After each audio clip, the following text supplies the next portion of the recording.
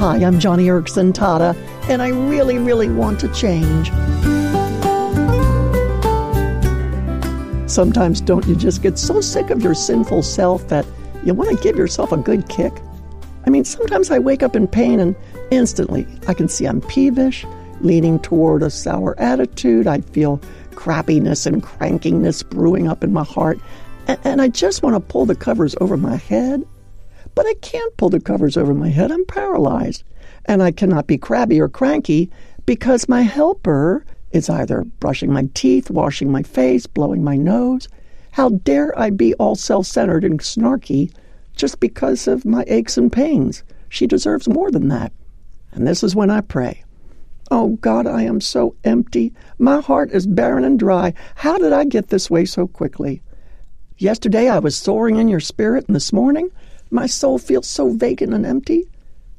And right there, I confess my sin. I confess my morbid focus on myself. And I know that as I confess my sin, I know God's faithful and just not only to forgive me, but to restore me. And so I ask Him, Holy Spirit, fill me. Fill all the emptiness and restore to me the joy of my salvation. And then after I pray, I act on that prayer. I take action. I thank my precious friend for being the gift from God that she is. I thank her for helping me, for brushing my teeth and washing my face and blowing my nose and so much more. And before long, my heart is changed. I sense God's joy, Christ's forgiveness, and the Spirit's pleasure. And nothing feels sweeter or more refreshing. Truly, the joy of the Lord is when you feel God's delight in you. It's so satisfying, that feeling. And before the morning is through, I just have to thank the Holy Spirit for giving me a good kick in the right direction, down the path of righteousness, where I should have never wandered from in the first place. And friend, this is how we really change. We are transformed when we stop wallowing in our peevish attitude or stubborn, self-centered ways. We are changed when we confess that sin, thank God for His forgiveness, ask for His grace, and then act on that prayer. You got to act on it, immediately extending grace and healing and help to others around you. It's how you move forward on the path of righteousness.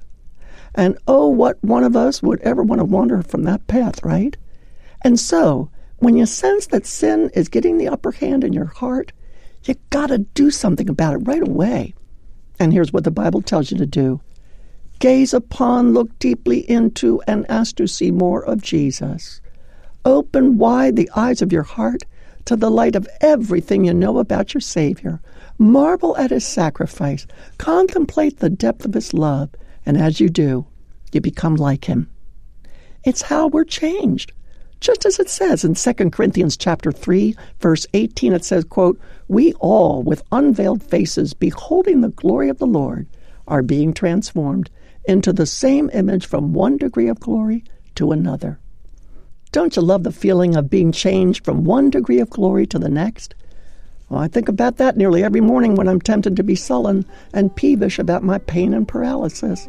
I invite the Holy Spirit to kick me in the right direction. Take the path of righteousness, Johnny.